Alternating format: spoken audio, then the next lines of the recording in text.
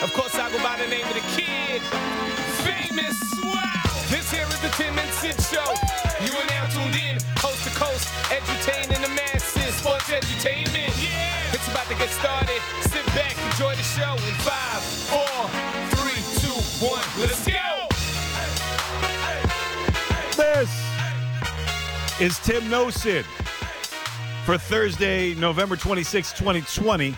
Donovan Bennett is in for the vacationing Sid Sixero, which in a lockdown ain't what it used to be, but what is here in 2020. I think he's glad that he's away today. And let me explain why. This is turning out to be Western Thursday here on the show. Like, University of Western Ontario overrepresented on today's show, to say the least. And Donovan, to be honest with you, I'm not sure how I feel about it. What do you mean? What do you mean? You know what I mean. The Western. Well, I don't even know what the name of the school is anymore. What's the school name? Block letters. Is it Western Ontario? Is it Western University? What is it? Going to ask every one of our guests because they all went there.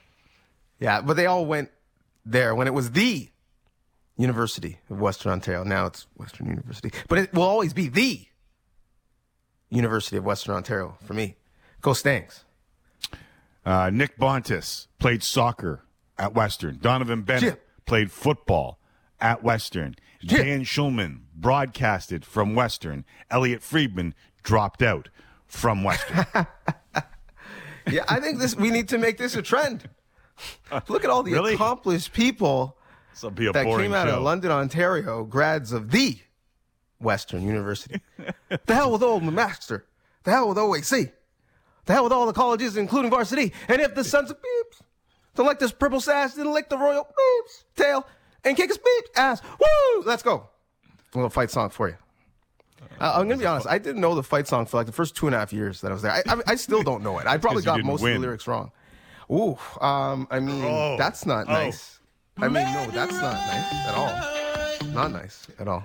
For those who don't know, too, I feel like I can do this because 2 of my brothers went to Western. My wife went to Western.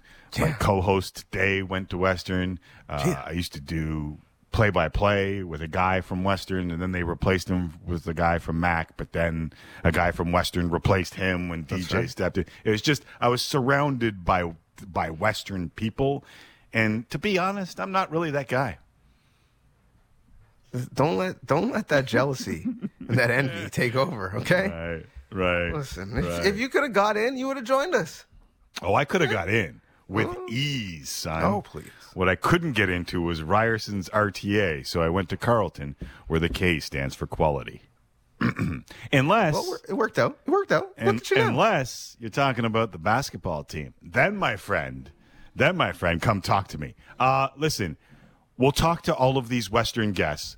Nick Bontis, who's taking over as the head of Canada Soccer, that's an interesting job. Is it a kamikaze mission, or is it a ridiculous place of growth, given what Canadian soccer could be on the verge of? Elliot Friedman, Hockey Night in Canada. Dan Schulman, obviously baseball. And have you been watching any of this college basketball over the last little while? Because there's been a plethora. If you are into college basketball, you, my friend, could have watched a lot in the last couple of days. I have not. No, I have not. I've just been watching some box scores, some push alerts, my Sportsnet app, to see how the Canucks are doing. I feel like you haven't been watching the Bad Boy Mowers crossover classic? I have not. I have not. No, and nor would I know if you just made that up, if that was actually a thing. It's real. Name that early season NCAA tournament. It should be a game. Yes. Right now we've got Northern Iowa, and who are they playing here? I don't even know who they're playing.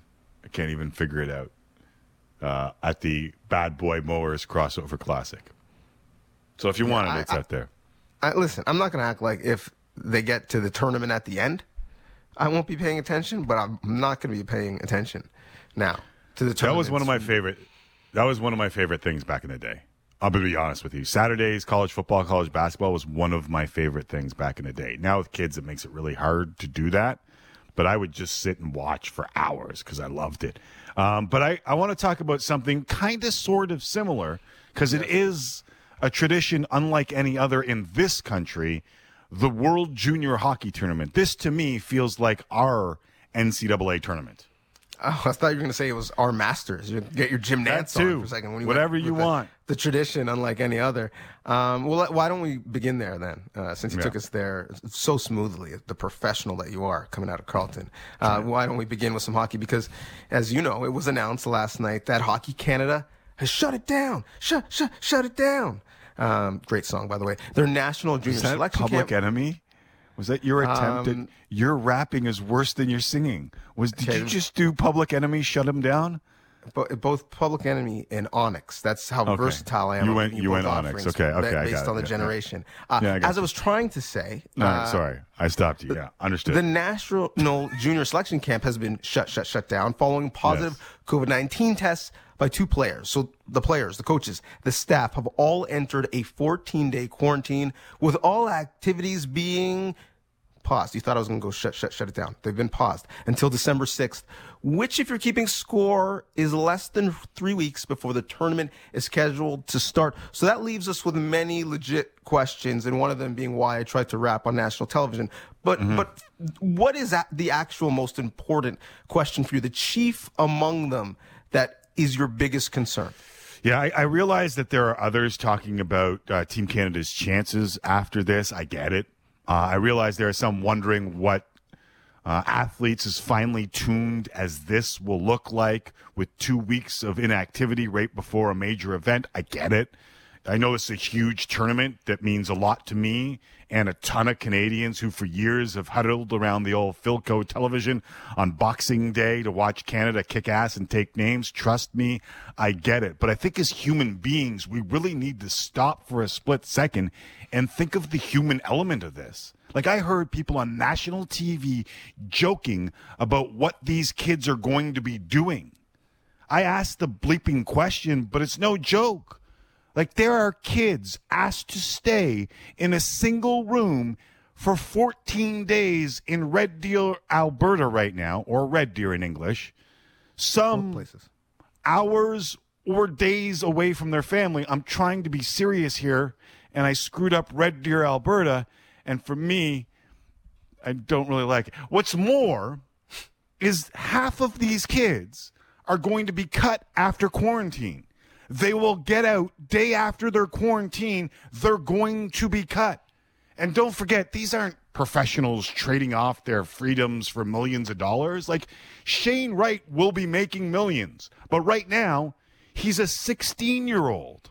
If you're a parent, are you okay with your 16-year-old spending 14 days in one room? Like, think of the kids that spent time in the NHL bubble. Thomas Harley of the Stars and Canada's World Juniors team. He was in the bubble for 9 weeks. He played one game. Then did he go back to Dallas? His home's in Syracuse. So when he got back to Canada after the 9 weeks, he would have had to quarantine for 14 days. And now another 14 days on top of that? Like, this is one of those way easier not to think about. Just say, they're going to play this tournament and we're going to enjoy it. Like, they're not making millions. Harley's not making anything to play for Canada. His pro coach, 65-year-old Rick Bowness, said after the Cup, there won't be one bit of this bubble life that I'm going to miss. Harley's done it twice now, and he's not the only one. Can they opt out now? Like, if you were a parent, would you drive to Red Deer and say, come on home, son? Like, we're done here? And if someone opted out, which I don't know if these kids would have the guts to do, there would be a stigma that would follow them around. Like, I'm just hoping that Canada and Hockey Canada are lobbying all of their corporate sponsors for every tool necessary to make sure that these kids' mental health is a priority. Same for Canada, period. But it's just, I felt like watching some of the coverage of this, Like, dear God, they're going to be in one room for 14 days. Like, kids, athletic kids, and not enough people are talking about that. You mentioned the corporate sponsors. That's why we're having this tournament, is it not? Like, we were going to bring in a U Sports team. In basically the entire country, winter U Sports shut down. But we were going to camp in some U Sports players to play one exhibition game that meant a lot to get Hockey Canada players ready to play an international tournament that in the large scheme of things doesn't really matter. Like we always have to do an appraisal on, are we the best hockey nation of like the last 3 months? We better win the World Juniors. We better win the Spengler Cup. We better win the Olympics. Like if we skipped one tournament, who would hurt? The players aren't getting any money. So who are we talking about? We're talking about the media. We're talking about corporate sponsors. We're talking about federations. Like that's who we're playing for. We're not playing for the kids. And for all of you who are about to at me because you love this tournament so much and you need your hockey fix, how much of these junior players have you watched over the last couple of years when they weren't wearing red, white, and black in Canada? Many of you, not many. So you're not dying to see them. You're going to see most of them in the NHL. And furthermore, I get it. Yeah, I'm sure these kids want to play, and the NCAA kids want to play, and I look at these things the exact same way. But sometimes when you're young, you don't get what you want. Sometimes when you're young, you don't know what's best for you. And Shane Wright is 16. He's not allowed to drink. He's not allowed to drive. He's not allowed to vote. But he can risk his health so that we're entertained over the holidays. In holidays where we're all making sacrifices, where our Christmases are all going to be abnormal, where all of our religious traditions, no matter what your faith is or non-faith, is going to be abnormal. So no, I wasn't really excited for this tournament, and I don't love it as much as you do, because every time it comes on, I kind of feel a type of way about the fact that we don't celebrate our junior football players and our junior basketball players and our junior soccer players and our female junior hockey players the same way. So take this entire diatribe with a grain of salt when you at me, all of the anti-maskers and the hockey truthers. But most importantly, hockey truthers. If there's any time that we could press pause on this tournament that really us and the border states in the United States and Finland cares about, but nobody else does. If there was any time we could take pause on it, it would be, I don't know, when we're in a global pandemic. And if there was any time when we could ask 17, 18, 19-year-old athletes to not run into each other and bang their heads together for a couple months and not pay them for it, maybe it was now. Maybe it was the time when, I don't know, no one is on campus going to school, but they're on campus going to practice and film. And we've seen outbreaks all across the country. So excuse me if I feel a little bit gross that amateur athletes in North America are wanting to play. And of course they do. They're competitive. If I was their age, I'd want to play too. But we make decisions all the time in life to take things out of people's hands, even if they want them, for the greater good. And I just don't know if we needed to play this tournament this year. I know when you were referencing college football south of the border, that's what you were doing. I don't know if everyone understood that you were referencing college football south of the border. Yes, it's been canceled up here. What you're talking about is NCAA. What you're talking about is North America. And what you're talking about is the same thing where women's soccer is not being played at the very same institutions where college football is being played. And if you want to know why, just go look at the amount of money that is being thrown at these schools as a part of TV deals. And that's the one thing that you can draw to. The part of this that, like, asking kids to play hockey for our entertainment during a global pandemic feels dirty to me too. Listen, I have lobbied, I have pitched, I have gone to corporations and networks in this country to do the same thing that you're talking about with basketball and a World Junior Tournament in basketball and a World Junior Tournament in football. Literally. I have been at tables with people attempting to pitch the same thing, and I don't think it needs to be, well, look at them, why don't we get the same thing? You can just enjoy all of them and say we should do it for all of them. And so I enjoy this tournament as much as anyone else. And I still feel a little gross about what's going on. Never mind that they'll play. I hope in the bubble they'll be safe. And that's why I'm okay with it. I hope in the bubble They'll be just like the NHL and the NBA. But I also know that asking kids to quarantine for 14 days in a hotel is kind of sort of ridiculous. And I also know that, from what I'm understanding, 3 countries are getting on one charter plane to come over here. Good luck with that. I don't know where the hell they've been. I'm assuming they'll be tested before they get on that plane. And I'm assuming that the quarantine in Canada will be 14 days. Yeah. I mean, listen, Canada plays December 26th, 27th, 29th, 31st. One of the reasons why people love this tournament is because of the tonnage of games you get in a short period of time. Well, I mean, when it's a pandemic, that's actually not ideal. Unlike what we saw in baseball, in the NFL, you can't just make up the schedule and move games back.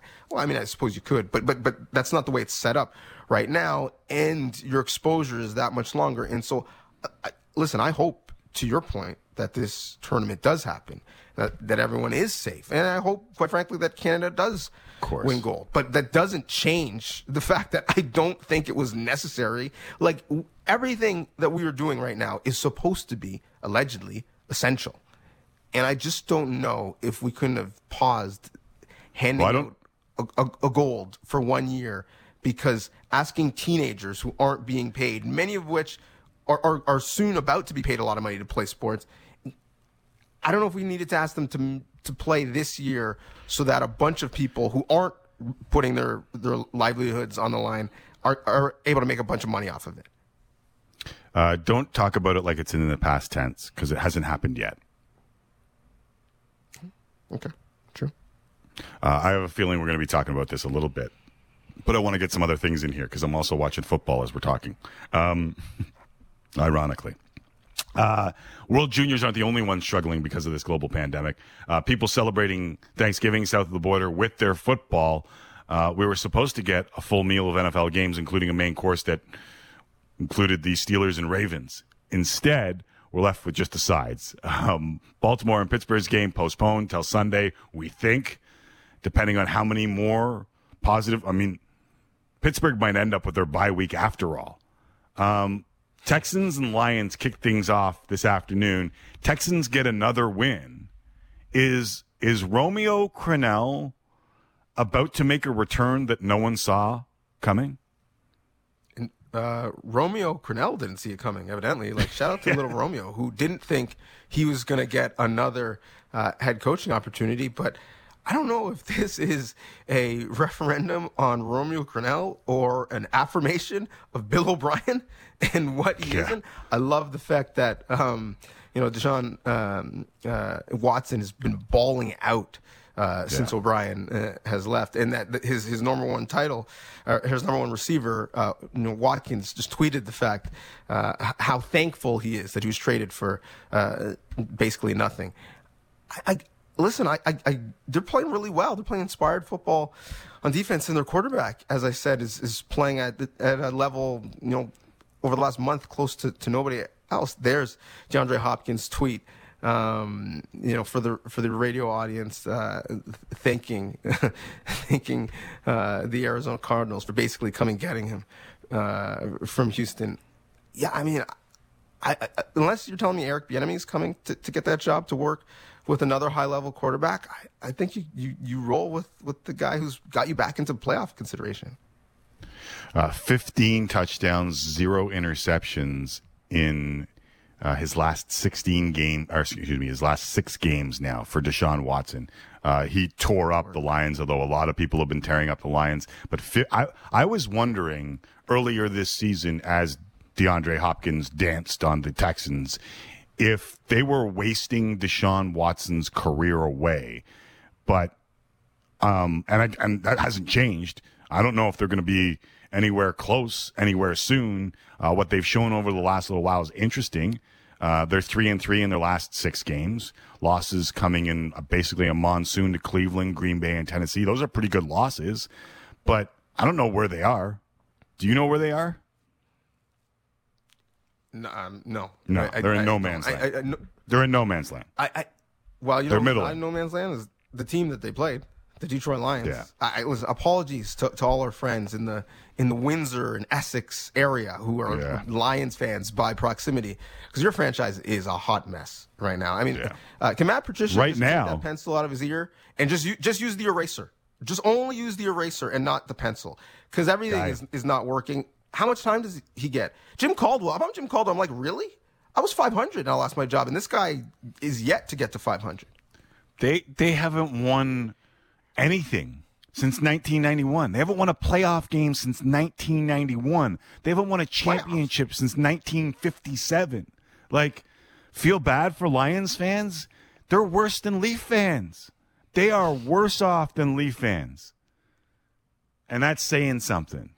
Like, they haven't even got past the wild card round. They haven't won a playoff game since 91, but it's not like they've been winning divisions and losing in the divisional round. They haven't gotten by. It's ugly. They haven't won anything since 1957. I feel bad for Detroit fans. Should I feel bad for the NFC East? Because right now we're watching, ironically, on Thanksgiving Day, we're watching the Washingtonians play the Cowboys. 100% real question. Does it even matter who wins the AFC East this year? The NFC East this year, excuse me. Sorry, Buffalo fans, I'm not picking on you. No, I mean, you might as well take whatever the first team is that doesn't make the playoffs in the AFC East and just transport them to the NFC, because no, it doesn't matter. You mean to tell you get a home date, like, congratulations, you get 12,000 fans in a 80,000 fan stadium. Great. No, like, someone needs to tank for Trevor. Someone in this division needs to lose for Lawrence right now, is what they need to do. And I'm including you, Eagles fans, in that discussion, because I don't know what you're going to do with Carson Wentz. He needs an intervention at this point, because evidently he thinks like you get extra points for degree of difficulty, and he just waits right before he's about to get hit to try and pass the ball. No, it doesn't matter, because I mean, Washington, we know, doesn't have their quarterback. The Eagles are trying to find where their MVP candidate quarterback went. I'm not sure the Giants know they have theirs, and Dallas is going to be walking with a limp for a foreseeable future, and they don't seem to want to sign him. So all of these teams, in the short term and long term, are a bit of a mess. Just underway in the second quarter right now. Dallas leading Washington 10-7 in the second and now last Thanksgiving Day game south of the border. Yes. I want to just introduce the match game today, and we may get to it a little later on because it's really good. It's tearing up the internet, and I think there are some good answers. So all I'm going to say is, I don't know if you saw this, but we mentioned college basketball has started south of the border. On the women's side, South Carolina is ranked number 1 in the nation starting the season. Yesterday they played the College of Charleston and beat them 119-38. I repeat, final score, South Carolina, Gamecocks, 119, College of Charleston, 38. An 81-point win. Gave us an idea for a match game. I haven't seen anything so one-sided since blank. We'll let you ponder that. We'll let it marinate. And maybe a little later, we will walk down that road with you. But coming up, what Blue Jay rumor is most likely to come through? Dan Shulman stops by. Is the January 1st start date in the NHL now just a pipe dream? Elliot Friedman stops by. And coming up next, is Canadian soccer a place for huge growth or a kamikaze mission? We'll ask the man who signed up for the job. Dr. Nick Bontis next. And Tim and Sid featuring Donovan Bennett on Sportsnet 590 The Fan and Sportsnet TV.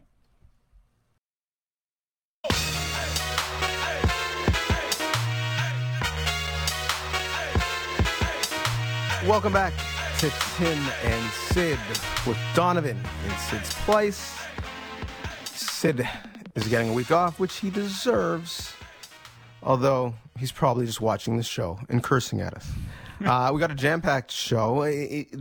Tim, this is a space where you guys have always bigged up the beautiful game, the game of soccer. We did that to memorialize Maradona yesterday, and today we do that to talk about the international game and how it's growing in our country.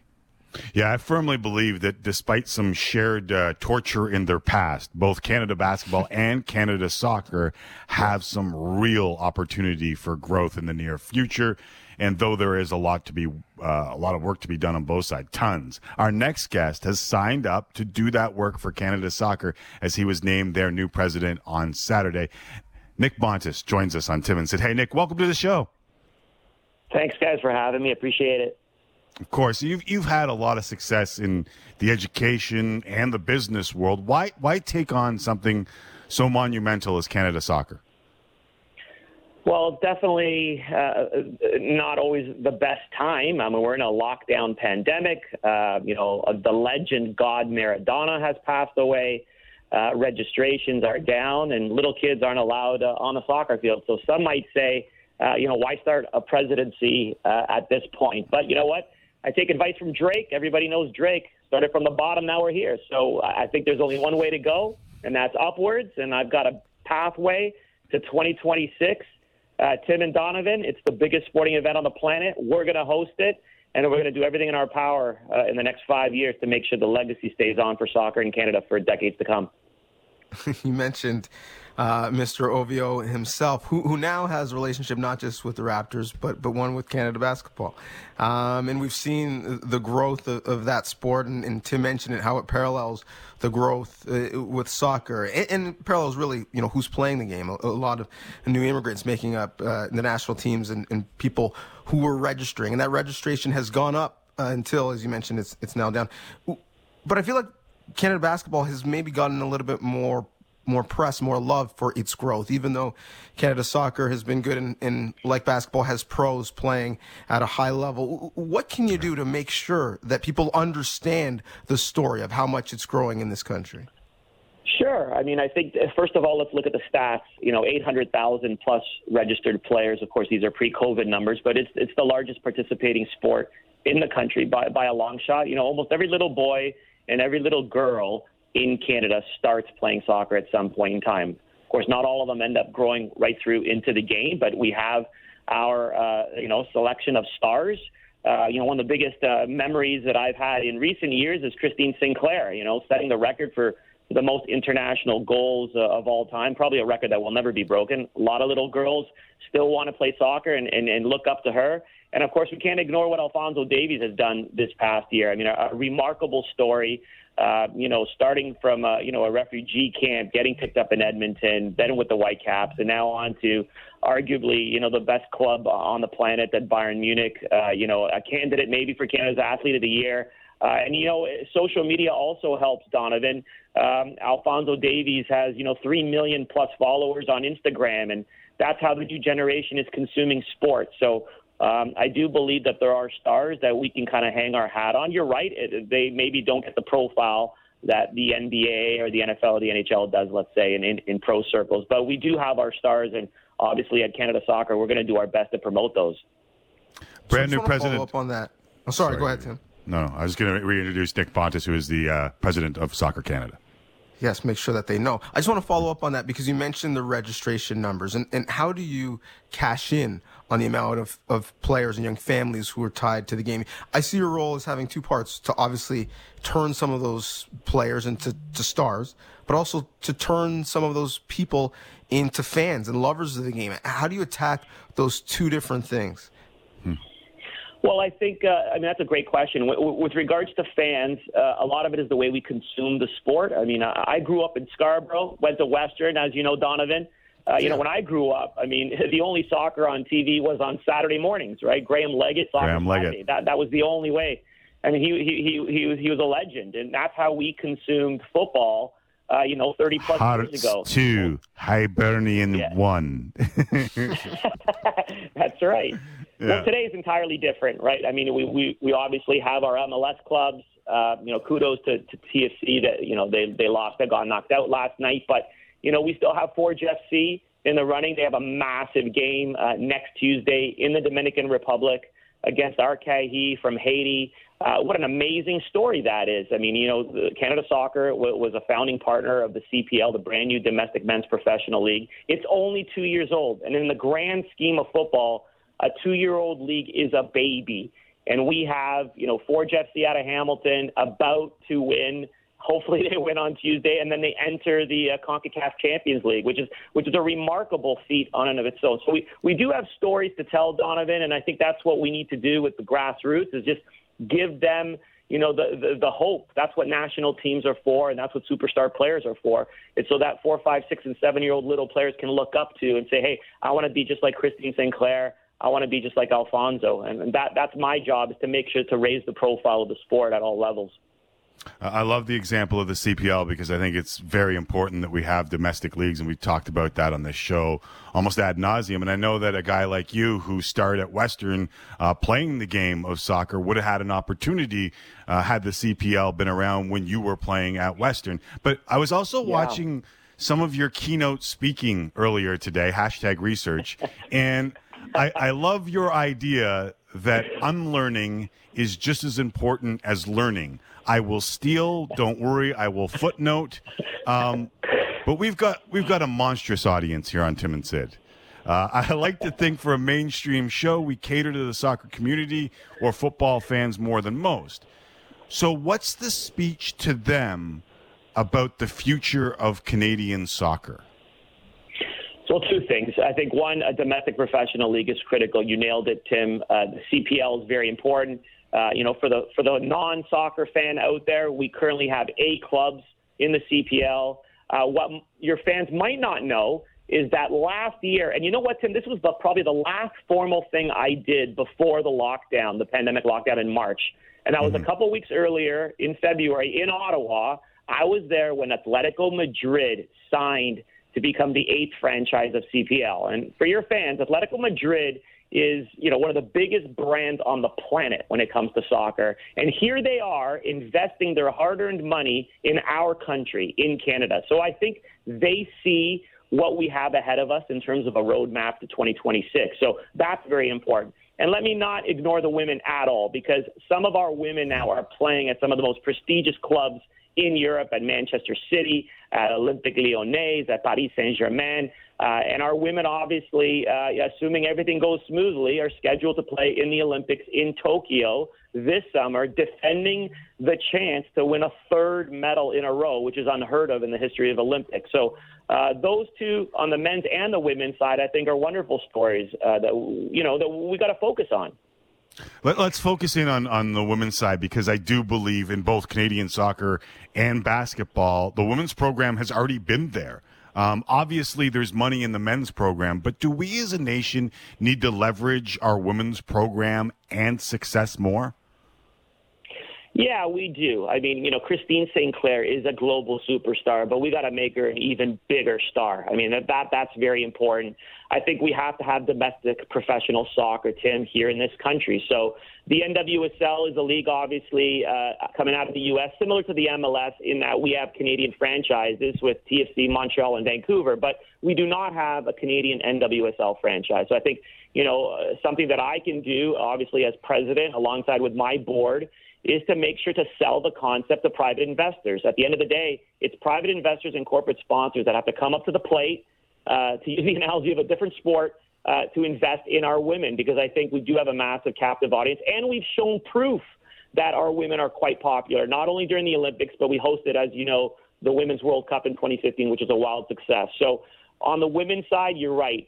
We will always invest in women's soccer in Canada. I'm proud to say, if you look at our most recent published annual report, you will notice that our expenditures for women's soccer is pretty much on par with our expenditures for men's soccer. We're one of the very few countries you can imagine around the world that consistently do this, and we will continue to do it. So I want to make sure that our women are ready for Tokyo. Bev Priestman, as you know, is our newly hired women's head coach. And I need to work hard to get them on the field playing meaningful, competitive matches before they go to Tokyo in 2021. So you've got a 4-year term, which leads right into World Cup 2026. A lot of the hard work, obviously, is structural and systems and done. But what can be done between now and then to put both men's and women's programs in a good spot? Well, there's a huge amount of work to be done. I'll be honest with you. We're still working. FIFA's still working, obviously, on 2022 in Qatar. but it's a very condensed schedule because a lot of qualifiers were delayed. Our men's program is scheduled to play March qualifiers for the 22 World Cup in March against Cayman and Bermuda. We got to keep on playing strong. John Herdman knows what the goal is, and that's to make it through to the octagon and on to 2022. As for 26, people might think, it's far away. It's 5 years away. These things have a way of really coming up to you really, really quickly. So at the end of the day, FIFA makes the ultimate decision as to which cities in Canada will host the matches in the World Cup in 26.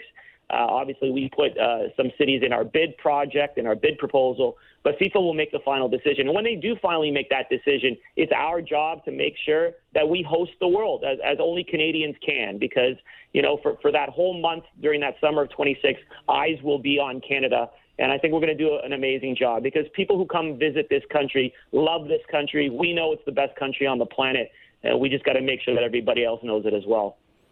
Hey, Nick, co-hosts, hosts, names on this show have all sat with the Voyageurs.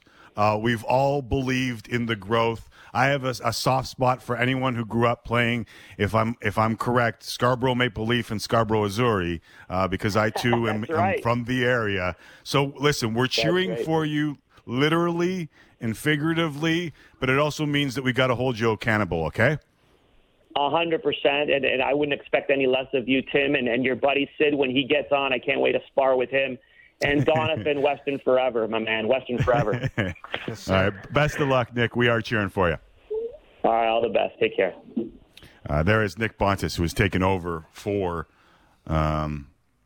Canada Soccer, and it is a challenge. And Victor Montagliani was there before, and I think Sid and I had way differing opinions on what Victor Montagliani was able to do for Canada Soccer. I think he put him in a good spot.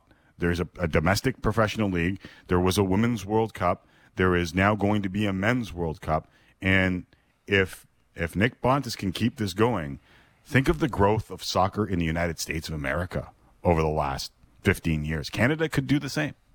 Yeah, and think of, to me, the growth of the women's side of the game in the United States of America. Like, Megan Rapinoe right now is more popular probably than most, if not all, the international players on the men's team. I don't foresee that necessarily happening in the same way in Canada, but our women should be rock stars. And when he said keep him accountable, certainly the record's going to matter. Qualification's going to matter. What the World Cup looks like in this country is going to matter. But a big part of keeping him accountable is going to be the equal pay conversation, one that's not going to go away. So I love the fact that he went there with his answer. So we'll see what happens, because certainly those women, we're going to make sure that they keep him accountable. And it's our job in the media to do the same. It was really interesting when he said that, because people will look into that. Right? Yes, yeah. Well, I was going to spend some time there, but yeah, it's funny. You can do your accounting different ways and come out with a different outcome. So yeah, it happened in the U.S. It certainly did. All right. Listen, a day after legend Diego Maradona passed away, the tributes to the Argentinian are pouring in around the world. I know we got to go to commercial break, but I want to show some of the pictures and tell some of the people on radio what's going on right now, especially in Argentina's capital of Buenos Aires and in Naples, where he played for 7 of his best years. In Buenos Aires, Maradona's body lies in state at Casa Rosada, the executive office and mansion of the president. 1 million mourners are expected to pay their respects, where large crowds have already showed up. In fact, they were there before dawn, even though the visitation started just after 6 a.m., with even tensions growing between police and fans as they attempted to control the crowds. Meanwhile, in Napoli, the team playing a Europa League game tonight, supporters lit the streets red around the stadium before the game because they're not allowed in due to COVID restrictions. Just wonderful pictures from Napoli as they lit up the area surrounding Stadio Sao Paulo, which will reportedly be named in honor of Maradona. Inside the stadium, a moment of silence, and all the Napoli players were wearing Maradona's famous number 10 jersey with the name emblemized on the back, though there was no Mars on the front, which was a little bit of a disappointment for me. It was a touching tribute all around and will be 3 days of mourning, as is the custom in Argentina. We'll be back with more, including a match game next, right here on Tim and Sid, Sportsnet Radio and TV.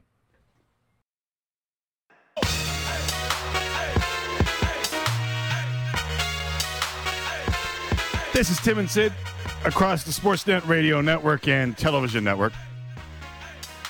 Still to come, Elliot Friedman.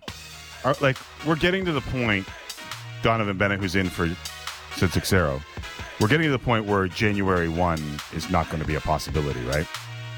I think we're past that point. Are we not? Yeah, no. I've been surprised by a few things in 2020, so I don't know if I'm prepared to say that we're past that point, but you would think so. Yeah, I mean, you have to have both sides agree on multiple things, including what this league and season is going to look like in the protocols. You got to get staffs ready. You got to get players into towns. They have to theoretically quarantine. Like, I mean, just do the math. Like, that's not a lot of time, and we've got just over a month from January 1. We'll ask Elliot Friedman. He'll join us just after the top of the hour. And Dan Shulman, will any of these Jays rumors actually come to fruition? We'll see who Danny thinks. Imagine if they don't.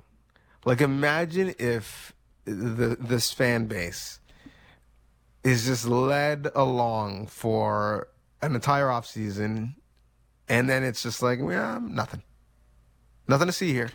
Boy, you're Mr. Negative today. What's going on? You're not normally this negative. I'm saying imagine. I know what you're saying. Walk down that road with me. Yeah, there'll be a dun dun dun for sure. Like a lot of people who are swallowing their Atkins Shapiro hate right now because it's not in fashion and it doesn't look good right now will come out of the woodwork and just pound away. Yeah, especially if they do some last minute, bargain shopping to fill out the roster. Right. Let's do the match game. Yes. It is going crazy on the interwebs right now. And I don't know if people know, but South Carolina blew out Charleston 119-38 last night. That's an 81-point victory. Let's go Gamecocks. I've seen Don Staley. I haven't seen anything so one-sided since blank. Once again, I haven't seen anything so one-sided since blank. Donovan, I'll allow you to bat leadoff, but if you want me to just go with Tim and Citizens now, there are plenty of answers here. I mean, I haven't seen anything so one-sided since Claire's 7-day in real-time stint on The Bachelor, where Dale just ran laps around everybody. Like, she's supposed to be having a rose ceremony. She doesn't show up. She's locked up in a room with Dale. They have to go knock on the door. He's getting extra time and stealing people's time. Dale is the Usain Bolt of the Bachelor process, where remember Usain Bolt finished you and Sid need a podcast. 8 steps in front of everybody else, annoying and then we me saw with this nonsense. in the still photo that his shoe was untied. Remember that? No, I don't. I don't remember that. Dale was just out here. And by the way, like, I am Machine writes in and says I haven't seen it. Hey, sorry. Get your own show. I haven't seen anything so one-sided since the OKC Thunder traded Paul George to the Clippers. See, now this is true, and it's kind of sort of. But I think we got to have more fun with that. No. I mean, you can say that about a lot of Thunder trades at this point, or a lot of Paul George trades, quite frankly. Because I think the Pacers did okay also. Nathan writes in and says, I haven't seen anything so one-sided since Bo Jackson and Tecmo Bowl. It was unfair. It was a cheat code. It was unfair. It made no sense. It was a cheat code before a cheat code. That is correct. Fred writes in and says, I haven't seen anything so one-sided since my lousy divorce settlement. Oh, I mean, you need a better lawyer, my guy. I'm just saying. Agreed. Like, you can't call Celino and Barnes for your marriage settlement. Come on. They don't exist. Damn, sorry. She took Daniel half, writes, Eddie. Eddie? Daniel writes in, says, I haven't seen anything so one-sided since Sid beat up the buffet table at the Mandarin. That's on the regular. Yeah, I just find that funny. We've got a lot more. We'll get to a lot more. We're also going to get to Elliot Friedman, who will join us to discuss what the hell's going on in the NHL and if perhaps the radio silence is a good thing or if they just haven't talked. Sportsnet's Elliot Friedman joins us. So does Dan Shulman. Who does he think fits with these Toronto Blue Jays? And could they actually swing and miss? We'll discuss it all next hour on Tim and Sid with Donovan Bennett. Time for Tim and Sid. Time for Tim and Sid. Time for Tim and Sid. Time for Tim and Sid. Oh, yeah. It's time for real sports talk with Tim McCallum and Sid Seixeiro. Thank you very much, Sheepdogs. Donovan Bennett is in for Sid Seixeiro. And Donovan used all of the match game time to talk about The Bachelor. Oh, my bad. So we're going to do a little bit more match game. We're also going to talk to Elliot Friedman and Dan Shulman. My daughter made me the proudest dad that I have been in a while. When she looked at me... She'd never go on The Bachelor? She looked at me. She's 8 years old, for those who require contact. She looked at me and said, who watches that? When a promo came on for The Bachelor. And did it with a little bit of sass. And I thought to myself, that's my girl. And then I said, Donovan and DJ, or Donovan and Sid do. That's who watches that crap. And millions of other people. Yeah, a lot of other people. Listen, sometimes you just need to feel better about yourself by watching the miserable lives of others. I will say, though, Dale and Claire were tough to watch. All right. Everyone has Elliot Friedman, Dan Shulman. Right, sorry. Coming up, we're going to talk maybe about single game betting in Canada and how it's long overdue and how people just want to start. It's always when the criminals make the money and then the governments and everyone else looks at it and says, how can we make that money? And then they start their own lottery. Never mind. I digress. Let's do some match game because it's fun before Elliot Friedman joins us. And Donovan spent way too much time. I did it again. I called you Donovan. You did. I don't know why I do that, but I do it often. Okay. My mom's I apologize. Donovan's mom once got mad at me, true story, because I kept calling him Donovan on the podcast. And I don't know why I call you Donovan. I don't know why I turn Donovan into Donovan, but I do it a lot. And I apologize for that. Sting a bee. After South Carolina blew out Charleston 119-38 in women's college basketball last night, I haven't seen anything so one-sided since blank. Once again, I haven't seen anything so one-sided since blank. Adam Terracini writes in and says, haven't seen anything so one-sided since that time Sid Seixeiro failed miserably at Jeopardy in Countdown to Kickoff. Wow. Did you happen to catch that one? I did not. Not gonna lie. Oh, it was tough. It was tough for everyone involved. And I think Sid was a little bit mad. I haven't seen anything so one-sided. Ninja writes in and said, since my mom said we weren't doing presents for Christmas and I was the only one who didn't buy any. Oh, that's the worst. It is the worst. Hey, if you say no presents, it means no presents. But then you get something. Yeah, that's the worst. Although, can I ask you, there's in this pandemic, there's a couple like new relationships. How new does the relationship have to be for you to decide, okay, I'm going to get a gift? Because people are struggling with that. Well, I think, let me just say this. Uncle Timmy. If you break your lockdown for the new relationship, like if they're in that circle where you are in the house together, they get a present. Okay. Right? Like if you're willing to open your COVID doors to this significant other, then you better be willing to give them a present. Right. Because we all know the guy or the woman who says, you know what, I'm just going to wait till after Christmas, after Valentine's Day, before I declare that we're going steady, so I save myself a gift. We know that person.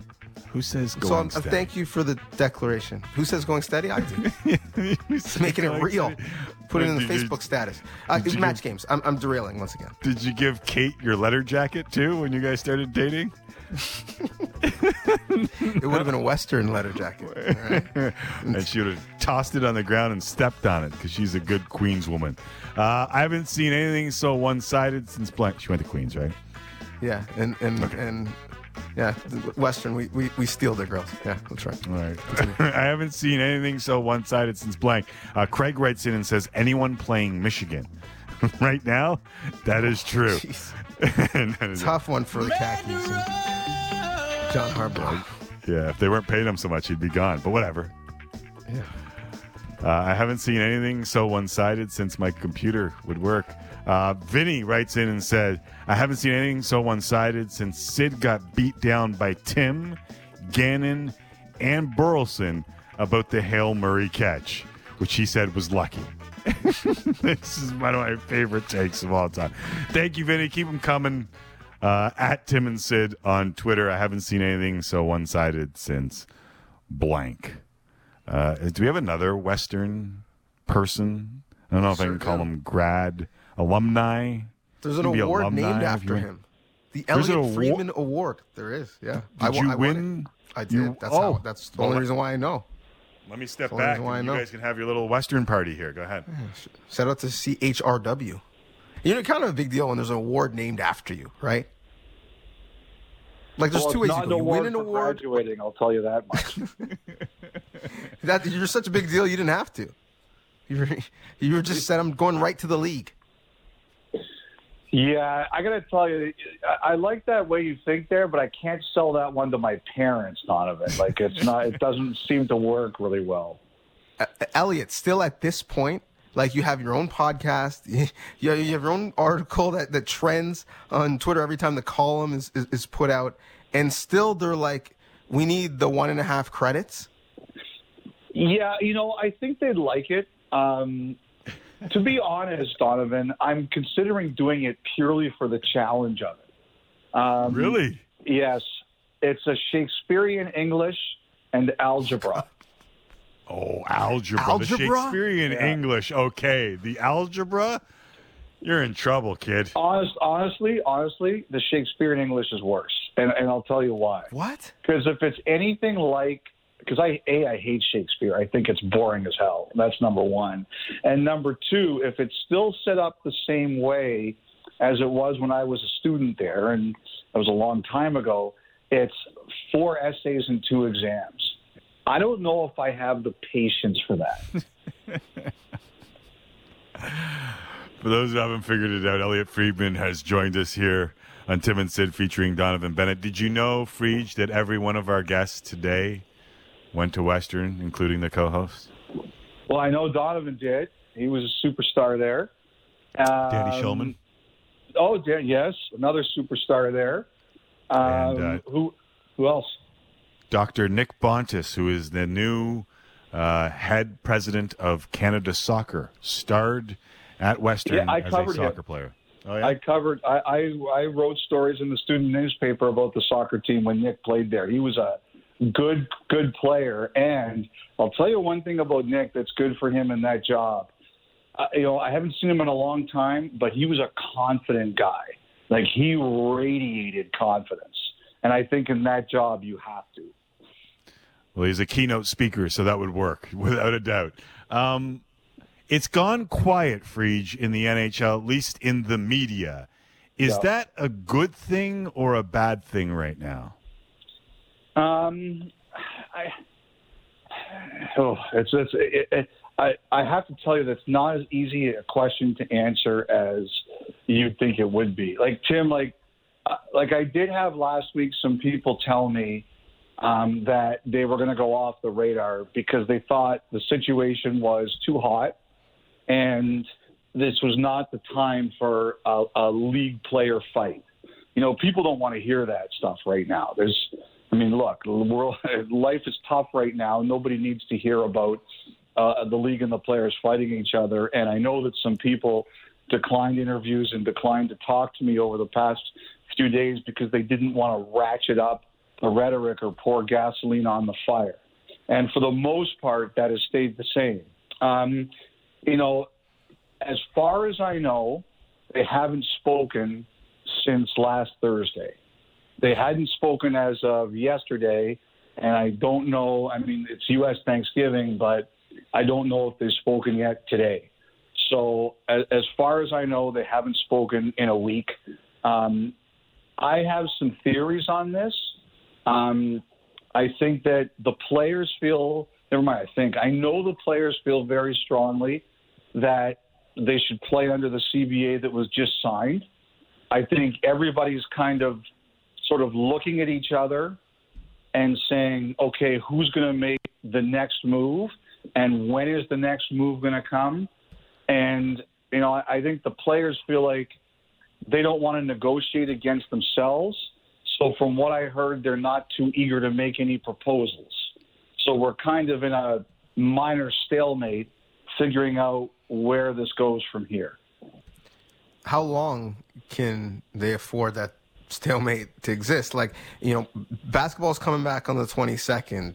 College basketball is determined to be back. They're going to hand out the Super Bowl trophy no matter what the world looks like. Is Jan 1 off the table? Because, you know, from my perspective, I know things are hot, but can you afford to be out of sight, out of mind for too long in U.S. markets? Well, Donovan, I'm a big believer in, like, I'm just, as a person, I try to be optimistic. I don't like pessimistic people. They're gigantic downers. I don't like having them around. And I try to, like, look at life optimistically, too. And so that's the way I look at this. I refuse to believe that everybody here would blow up the season. I don't believe it's going to happen. Now, do I think there are some teams that look at it and say we'd be better off financially if we didn't play?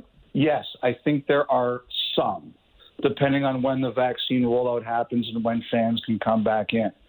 But I think the players want to play. I think the commissioner wants to play. I think there's owners who want to play. They're worried about the long-term damage on their franchise values if they don't play.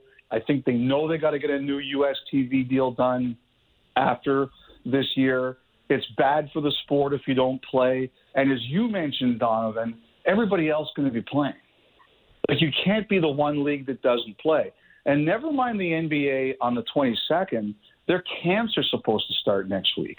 Mm-hmm. So if the NBA's and one of the reasons this kicked up was the NBA signed its CBA with its players, and we knew that they were going to try to start playing on the 22nd, and people started saying, okay, well, where are we?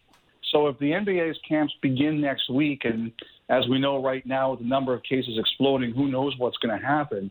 But if they begin next week and there's still no date yet for the NHL, same questions are going to come up. You know, what's our timeline here? What are we doing here? So I would suspect, if not this week because of Thanksgiving, the weekend or next week, they're going to kick up again. Because if the NBA does come back and the NHL's nowhere to be found, we're all going to be sitting here wondering, what on earth are we doing? Well, let's talk a little bit about, and I don't want to bring it down a notch, but the cases are exploding, and you're going to try and play a season in both the NBA and the NHL where you're doing what the NFL is doing, and I don't know if you can do the next man up as much in hockey as you do in football. Like, DJ and I just had a conversation about the Canadian World Juniors quarantining in Red Deer, and I have a feeling that story's not going away, Elliot, as much as some would like it to. And if that gets reconsidered, is the NHL going to have to rethink even pulling off a Canadian division right now? Well, you know, I think that, Tim, all you can do is plan. Like, there's things you can control and there's things you can't control, right? Yeah. We can't control the spread of COVID. You know, we like to think we could, but, you know, like, the way it's going, it's exploding. The second wave happened exactly as was predicted. Yeah. And we're also dealing with human fatigue. And so all you can do is say, we're going to try this and we'll adapt on the fly. That's all you can do. Like, you guys are both big college football fans. Because there's not a ton of them here in Canada, and I'm a big college football fan too, like, to me, that's the thing that I'd be scared about the most. Like, every week they're canceling 15 games. Yeah. Like, that sport has been completely tormented by COVID. So all I think you can do, Tim, is make your plans and warn your players to be smart and be safe. And tell them that if they're not, this is what's going to happen. I mean, I don't know if this is going to get off the ground, but you can't not plan for it, and you can't not try. It's just not an option. While we have you, we should circle back on some of the actual, league issues for teams. And Sergachev signs with the Lightning, and by my math, they're going to have some cap issues. I don't have the algebra credit that you're still trying to get, but evidently you think you can get it. So help us figure this out. Is someone going to have to move? How are they going to make this work with the cap being flat for the foreseeable future? Yeah, they're going to have to make moves. Like Donovan, in the NHL in the summer, you can go 10% over the cap. So the cap is 81.5. You can go up to 90 million in the summer, and you don't have to be cap compliant until I think it is the night before the regular season starts. So they have time. Now, what I think this deal with Sergachev, it sounds like they kind of had this done almost right after they won the cup. They knew what the term was going to be. It was going to be 3 years. And the comparables that were there are Charlie McAvoy from Boston, Zach Werenski from Columbus. So they've been sitting on this one for a while. They're going to have to move some guys out. I think they've had a couple of problems. Number one, they've asked guys who had no trade clauses, and I don't think those players are too eager to do it. They put Tyler Johnson on waivers. Nobody claimed him. I think the one guy they're looking at here who has a partial no trade, not a full one, is a guy they didn't want to move, and that was Alex Killorn. But I think it's possible now that he's going to get moved because they're going to have no other choice. Like they're going to have to make some moves, and I think they kind of know what they're going to do, but they will have to do it. There's no question about it. But they seem confident that they have a plan, and I would suspect unless someone has agreed to waive their no trade that we don't know about, Killorn's going to have to be in that plan.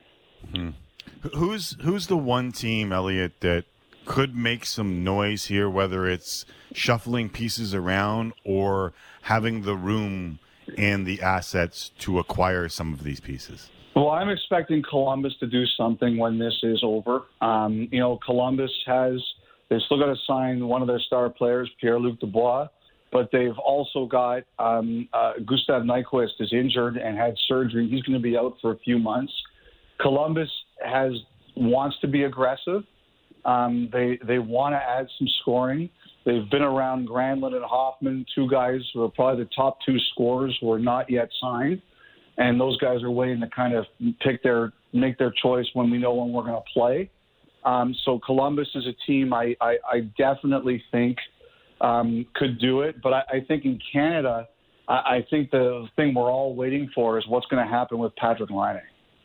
Like it's clear Winnipeg has investigated this. It's clear that the player would like to move on. And, I think that's, in terms of Canadian teams, I don't think there's a bigger move that could happen before the season than that one.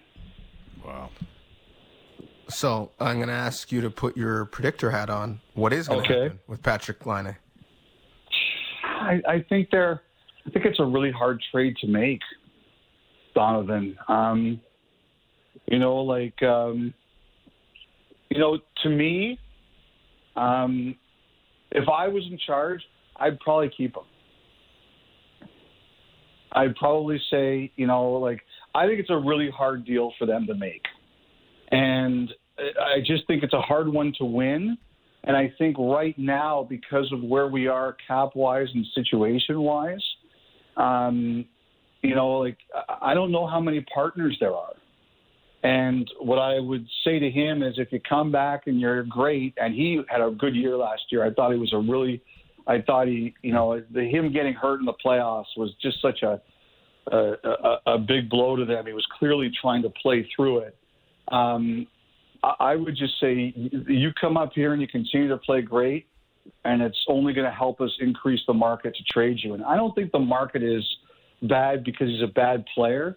I just think the market's kind of crushed because, A, how much you're going to have to pay him in a year, and B, what it's going to cost you to trade for him. So I would work out a deal where it says, come on back, play great, and let's work. And if it works, you'll go because we'll have more of a market. I just think right now the market's really tight for him, and Winnipeg's not getting what they want. Elliot Friedman here on Tim and Sid. One last one before we let you go. And I heard you kind of agree when we were talking about the World Junior story and the quarantine in Red Deer, Alberta right now, which seems like 14 days. And then for those who don't know, half the team will be cut, basically, or half of the players will be cut, basically the day they come off quarantine. I've been hearing some whispers that this story might not go away. Have you been hearing some of the same things? Similar. I'm not there. It's always tougher when you're not there. Yeah. But when the whole team is going into quarantine, Tim, what does that say to you? Yeah. If there aren't more cases, they're legitimately concerned there's reason that they could have more cases. Right. We'll keep our eye on it. If you hear anything, let us know, Freach, and we always appreciate you stopping by. All right, guys. Have a great night. Even if you went to Western. Don't be jealous of greatness. Yes. All right. Just write your essays and do that algebra, all right? Get out of here. Take care. There's Elliot Friedman, a fellow beauty school dropout, here on Tim and Sid featuring Donovan Bennett. You couldn't pay me enough right now to do some algebra. Like, are you? Oh, I know. Are you kidding me? Oh, there's no. I wouldn't do Kumon math. Never mind university algebra. Have I told you what I did for my mom, who was upset that I didn't get my degree? No, talk to me. I got my first paying job at the Score Television Network. They offered me $30,000, and they gave me one of those letters, $30,000 a year. And they gave me one of those letters, and I got the letter framed. And I gave it to my mom, and I said, "This is the closest thing that you're going to get to a degree. Yes. This is my degree. I got a job in the field that I went to school for." Yeah, right. She gave me a little chuckle, and yeah, I'm good with that. You got a job in the field that you went to school for, so maybe you can raise the money a little bit, but we're good. Yes. Can I just say, like, university, the point is, well, there's a couple points, right? There's some social reasons to go. But, like, the point is to get a job in your field, check, and then to learn how to learn. Like, that's kind of the point. And so if you get those two things, like, the paper is just decoration. I'm not telling you to drop out of school, Tim and Citizens. Your education is important. But look at Uncle Timmy. Look at Elliot. It's not where you start. It's where you finish. Bet on yourself. I do think, though, I do wish I had my degree. I honestly do. I wish I had it. And I tell my kids all the time what you just said. School is to learn how to learn. Just you're proving to people that you know how to learn. By finishing school. Yeah, and to yourself. Yeah, without a doubt. All right, it's time for a break. When we come back, Dan Shulman, another Western guy. Yeah. Oh, I'm surrounded by him. Shulman, who's the best for the Jays and all that stuff next right here on Tim and Sid featuring Donovan Bennett with a bunch of W's around me. And they're not wins.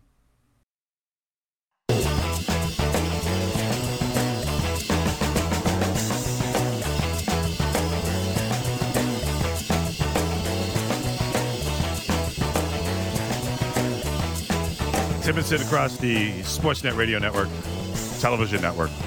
Donovan Bennett in for Sid Sixero, who will return next week when I will head out on vacation during a lockdown. Not sure what it'll look like, but I think, much like Sid, it'll involve a lot of couch. Yeah? Gonna binge? Get your binge on? Crush some shows? What you got? Some documentaries that I want to see. Okay. There's some things I want to do. And is it just me, or is like I was thinking of posting a picture on Instagram today, and all I have is like throwbacks and walks through forests now. Like that's all I'm at now. All the photos you have, like that's all the content. And like there's what the hell else are you gonna do now? I got nothing else. Yeah, that's true. That's true. Just throwbacks and walks through parks with my dog. Speaking of my dog, let's bring on Dan Shulman. One, because he was here for me when we picked up Snoop Dogg. Because I believe he also has some sort of doodle, and I'm talking about a breed of dog. But he joins us now regardless. Dan Shulman, how are you, Danny?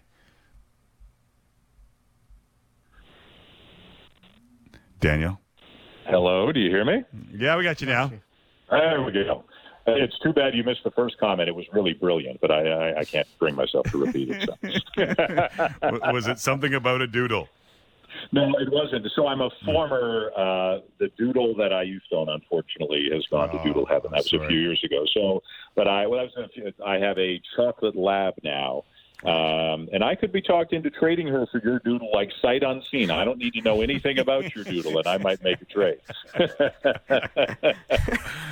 I got you. I understand you. She's got Straight energy. Up. I think we need some future considerations in that deal just to make it even. Yeah, you do. I mean, you know what though? The funny part was during the lockdown number 1. No joke. I lost like 7 pounds in 2 weeks as soon as we started because I was home all day with this dog and I was going crazy because there was nothing to do. So between just wrestling in the house and like 3 legit 45-minute walks every day, I dropped 7 pounds in 2 weeks, and that's all because of the dog. Other than that, she has no value whatsoever. No, I love her. I do. Dan Shulman, our third guest of the University of Western Ontario or Western University, along with Donovan Bennett, who went to Western University. I'm just going to get to baseball because I don't know if I can deal with this with another guest. But there are a lot of rumors around the Jays right now. Is that a good or a bad thing?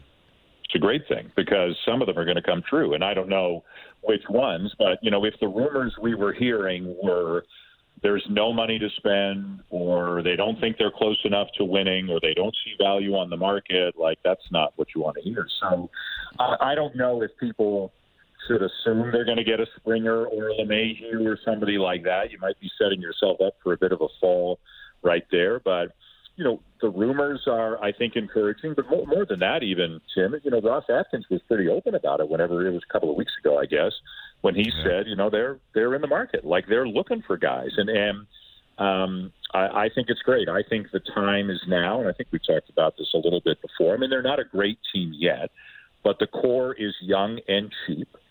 And the Red Sox are down, and this looks like it could be a buyer's market this winter because not a lot of teams have money to spend. Like now, I think now is a great time to pounce, whether you're getting the $20 million guy or the $10 million guy or a combination or whatever, they're going to go out and make themselves better this winter.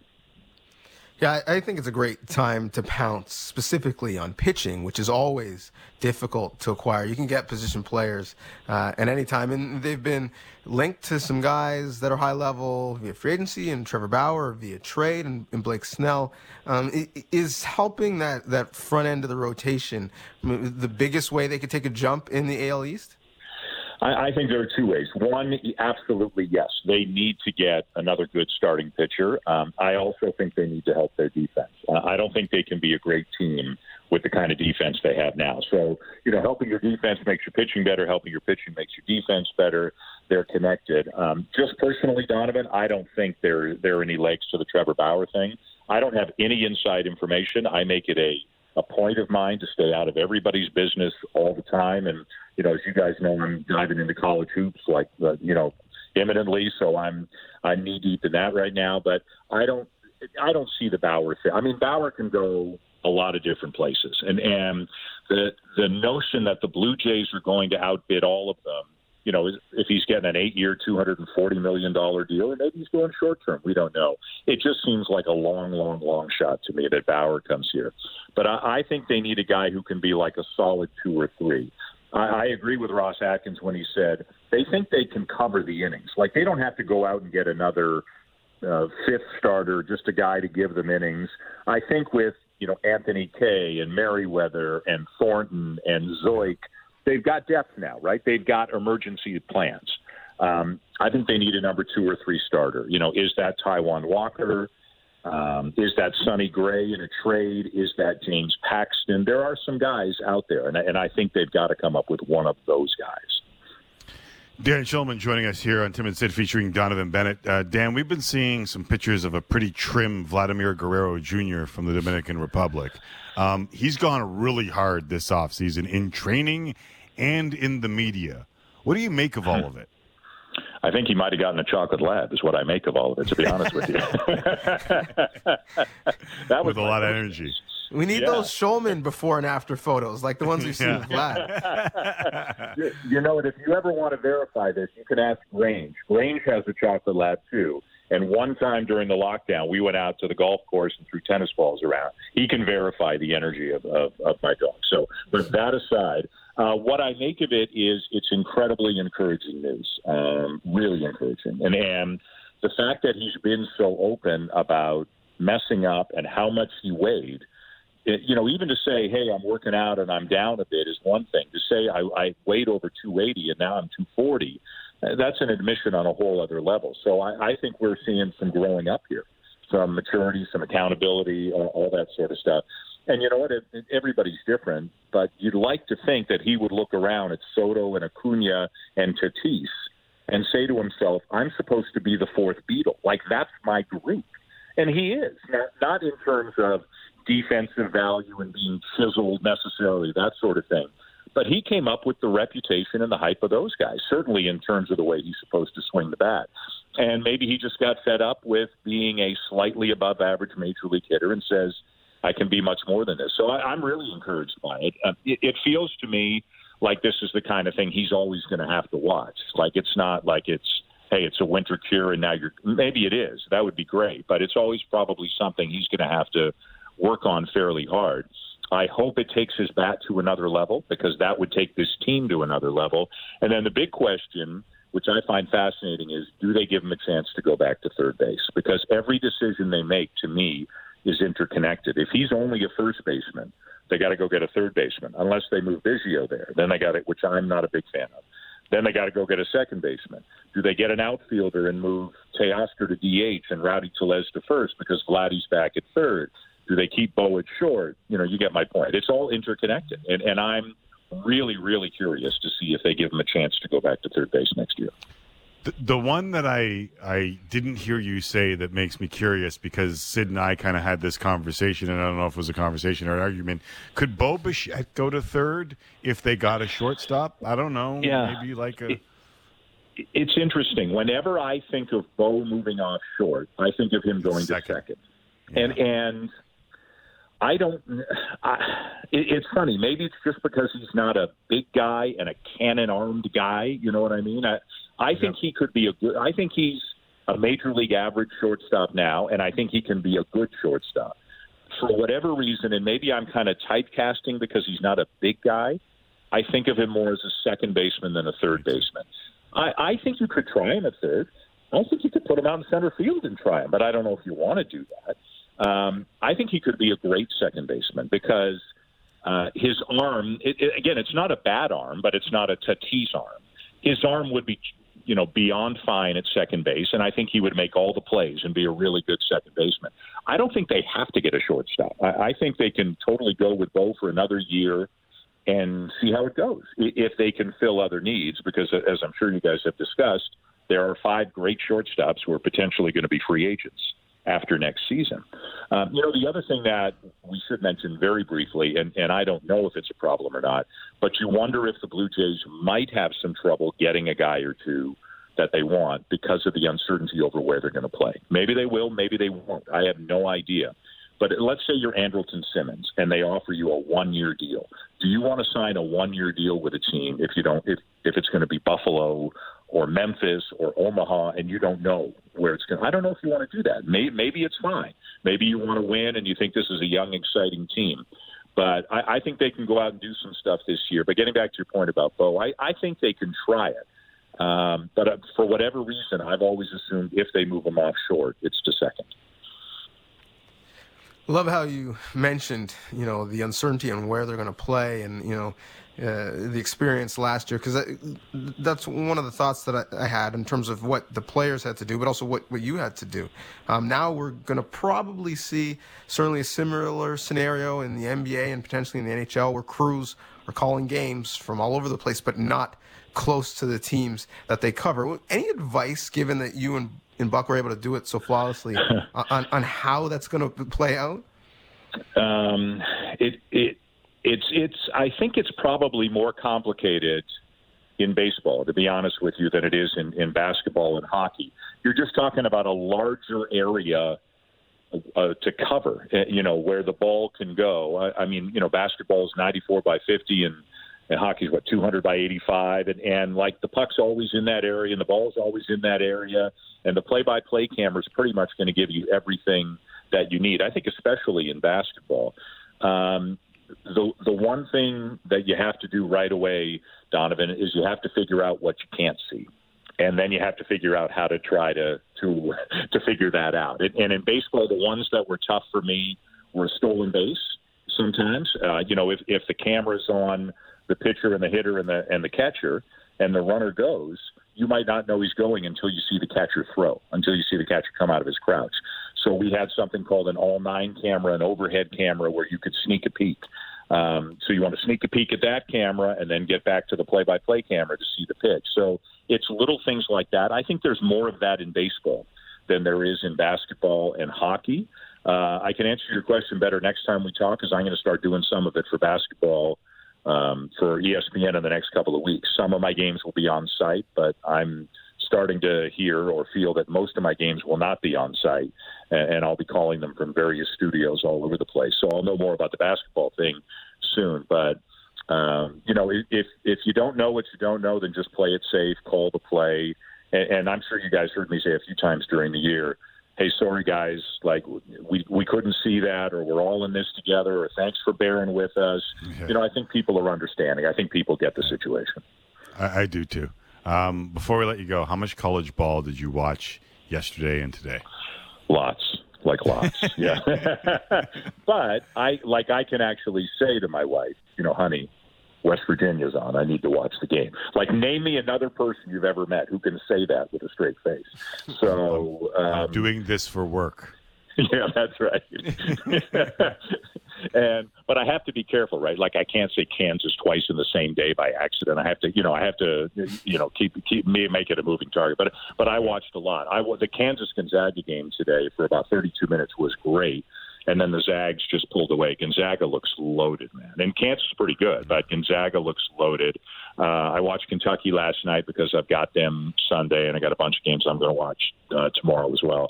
But I think it's going to be a really fun year. I hope it's a good year. As you guys know, a big part of the appeal of college basketball is the energy and the student sections and all that. And we're not going to have that this year. So I hope that the action is still good enough that it makes for a really fun year. It looks like it's a great crop of freshman players, and it looks like it'll be a wide-open run to the national championship. And I just hope that, the teams can stay healthy and safe enough that they can get through the season.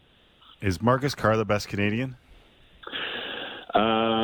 He might be. Yeah. I mean, he was great last year. He scored 35 points yesterday or 2 days yesterday, I guess it was, right? I mean, he is. And it's funny because he's never gotten the publicity that some of the others have gotten. I watched Andrew Nembhard today. He's transferred from Florida to Gonzaga. I don't know on what grounds he got an immediate waiver that he didn't have to sit out a year, but good for him because he played today. And their other point guard is a kid named Jalen Suggs, a freshman who's going to be a lottery pick. And the two of them are, like, instantly, in my mind, probably the best backcourt. Nembhard's a really good player, but Carr is great. It's funny, playing at Pittsburgh and then at Minnesota, he's kind of played in relative anonymity, and he hasn't played on great teams. Pittsburgh wasn't great when he was there. Minnesota's okay, but they're not great, so he gets overshadowed. But he's really, really good. I don't know if he's an NBA player, but at the college level, he's terrific, and he's putting up big numbers. Yeah, I hope. I just hope that we make it to Indianapolis and that you're continuing to call those games from all over the place, because you can't just move these games back like you can in football, and so it'll be a little bit different. Yeah, I think everybody's going to be really flexible. Games are going to get canceled, right? Just like in the NFL, and just whatever the game was that was supposed to be tonight, right? That's going to Sunday now. It's going to happen throughout college basketball, and I think we're going to look up at the end of the year, guys, and Syracuse might have played 29 games, and Louisville might have played 27, and Duke might have played 25, and that's just the way it's going to go. Yeah. And then the committee will have to take the information that they have and pick the best 37 at larges to go with the 31 conference champions, and there's your 68, and away you go. And there'll be some screaming and yelling about it's not fair, but A, it's a pandemic and everybody's doing the best they can. And B, if you're yelling and screaming that you're the 37th best at large instead of the 38th best at large, win a couple more games. It's not like the football playoff where they're picking 4, like they're picking 68. So, it's hard to argue the point, but I hope they can figure this out. I think there's always a chance that they're going to move the tournament back if they have to. I don't think they want to, but if they get to a point where a massive number of teams are shut down and they just have to give everybody like a circuit breaker 14 days and then resume the season, maybe it does go into later April or into May even. But I think they're going to try to do everything they can to have it at the normal time. All right, I don't know if you heard, but Snoop said the interview is over. He just barked and said it was done. So we're done. Thanks, Danny. Great talking to you. All right, guys. All right, good. Talk to you guys soon. Stay safe. You too. There is Dan Schulman. When we come back on this edition of Tim and Sid, we'll close out the match game, and Donovan and I may discuss some Thanksgiving Day tips that you may not have heard ever before. Next on Tim and Sid, featuring Donovan Bennett. Sportsnet, radio and TV.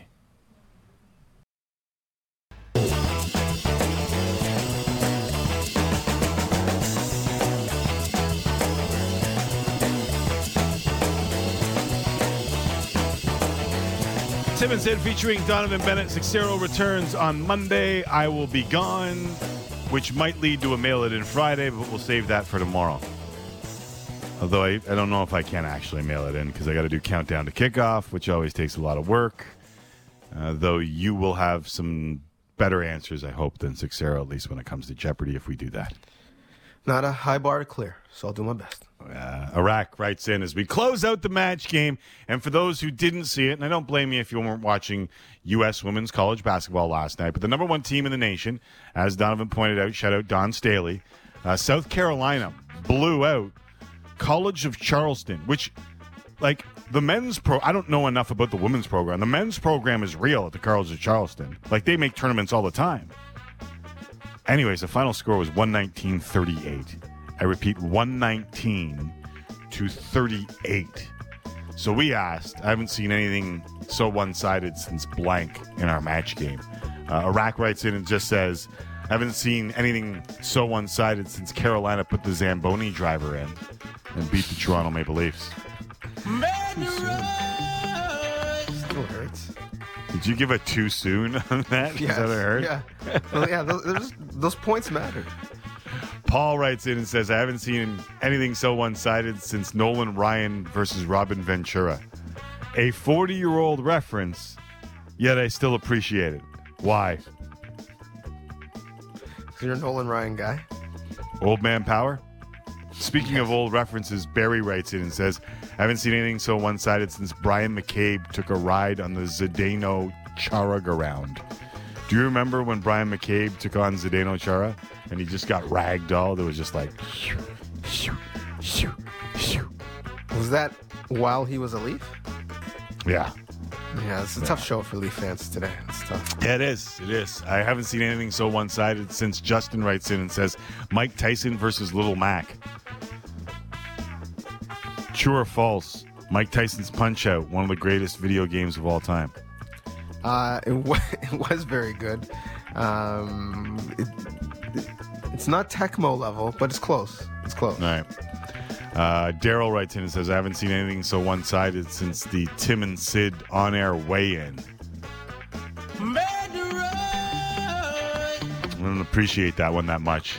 We're still doing a recount. There's a little mail-in ballot action where we're not sure if the numbers were correct. I still don't know that Sid necessarily knows or understands that sometimes muscle weighs more than fat. Yeah. Like, he did the dance as if he had won cleanly, and like that was the only thing that mattered, even though his barrel was hanging over. Not that mine wasn't, but his barrel was hanging. You know what I'm talking about here, don't you? Please tell me you do. I do. Thomas writes in and says, I haven't seen anything so one-sided since the first time the Mighty Ducks played Team Iceland. Quack. A great movie. Why was Iceland good in that movie? There were so many flaws in that movie. I mean, and one of them that was that Team Iceland. Yeah, Monocle Puck was a massive. Flying V was a crock of baloney. Like, I don't Emilio know what the hell that was. Estevez as the coach was a problem for me. Didn't really sell the role. All right. Closing out this match here, I haven't seen anything so one-sided since Matthew writes in and says, I haven't seen anything so one-sided since the Filipino diving team met gravity. That has to be brought up on this show like once every week. It's a mandate. Whether Is it a it's mandate? Sid or the audience, yes. I don't think I've ever watched 5 consecutive shows without hearing about them. I had a closer, Donovan. He lost it? And I lost the closer on my computer, but we're working from the base. Oh, I got it.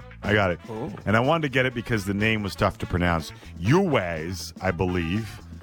Uways Mirza writes in and says, I haven't seen anything so one-sided since Mark Spears saw Sid's grade 8 photo. For those who get the reference, it was literally Barrington. Like, it was one after another, after another, after another. The Barrington Levy, my favorite sound effect. Can I just say, as I, again, derail the show, do you know what I'm getting tired of? What's that? I'm getting tired of other shows, platforms, podcasts coming in with the horns like 10 years late. It's bothering me. I was watching Sesame Street and I heard horns, and I'm just like, what is this? Like it has gone too far. We have created a monster. Look it up. Find me a show. Find me something that wasn't a reggae dance hall that was using horns to amplify things before the Tim and Sid Uncut podcast. I dare you. I double dare you. You can't. That's now literally 10 years ago now, the right? Shark. What's that? It has jumped it. It's 10 years ago now. Yeah, Do we retire them? You invented them, so I'm giving you full credit. know. You were the one that brought them to the table. Do we retire? We ruined the game is what we did. It's like Steph Curry's taking, logo threes, and then everyone at their local YMCA is trying to do it. Hey, that is similar. Speaking of shows trying to do things, I told you before the break that I had a clip about American Thanksgiving that I wanted you to hear. I don't know if this is cut or uncut. I don't know if this is just take it in and tell me what you think. But this is classic morning show. We're going to get you ready for Thanksgiving. Have a listen. Let's get right to it here. Happy Thanksgiving. The chefs are all with us. And we got the first question here, something a lot of people may be panicking about right now. Eden, the famous question, if the turkey is still frozen and you've run out of space, what do you do about it?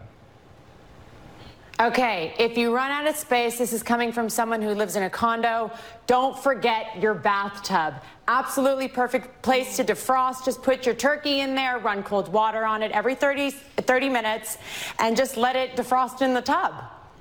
That is epic genius. Okay, so there's two things there. You heard a groan in the middle of it, and then the punctuation, epic genius. I'm guessing you fall on the groan side. No, I mean, that's not epic genius. Elliot Friedman figuring out how to do algebra as a grown-ass man is epic genius. That's nasty. Like, you know where I don't want my food? Anywhere near my washroom, never mind my bathtub, okay? I think I'm going to compartmentalize my life. The food stays in and around the kitchen, and the washing of self, not defrosting of food, happens in the bathtub. I give my child a bath in the bathtub. I don't want my turkey there. I know my people, we sometimes like to wash meat, which is very divisive. Look it up. But we're not putting turkeys in the bathtub. I'm just saying we're not doing that. That's nasty.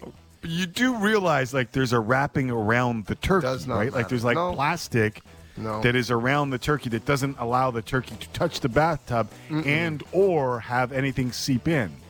Dirty. Filthy, really, quite frankly. No.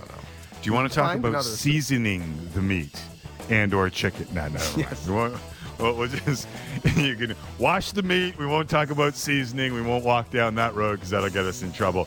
Back tomorrow, Stephen Brunt will talk about a fight, Roy Jones Jr. and Mike Tyson, and we'll do countdown to kickoff. But until then, kids, remember, please, wash your hands, wash your hands, and wash your hands. Washing your hands, washing your hands, washing your hands.